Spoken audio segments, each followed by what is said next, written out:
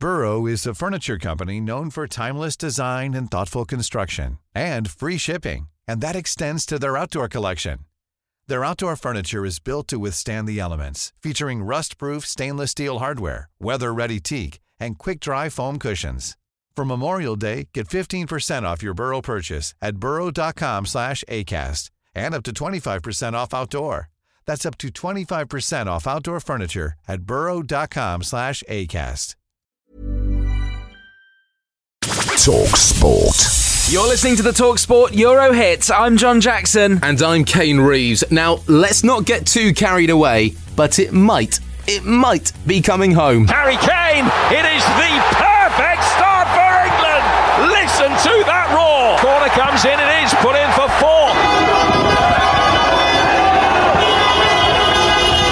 Celebrations on the streets as there were no tears in Rome this time for England, hitting 4 past Ukraine without reply, meaning Gareth Southgate's side are now only 2 home wins away from European glory. It was a fabulous performance. Of course, when you score early, that helps settle everybody, and the timing of the second goal as well was crucial. There were standout performances all over the pitch, but Luke Shaw was particularly impressive once again, setting up England's second and third goals to go with his assist against Germany. A brilliant team performance coming away from our home turf in Wembley, where we've really obviously enjoyed playing, but it was nice to sort of experience something different. A great performance to top it off. Harry Kane answered his critics by bagging 2 more goals, and Jordan Henderson scored his first ever international goal. It was a long time coming, but I was delighted to get on the score sheet, but even more pleased with the performance from the lads and the result. I thought it was a very good night, very good performance, and recover as best we can for a big game Wednesday. Former England defender Sol Campbell was watching for us in Rome and says players like Jordan Henderson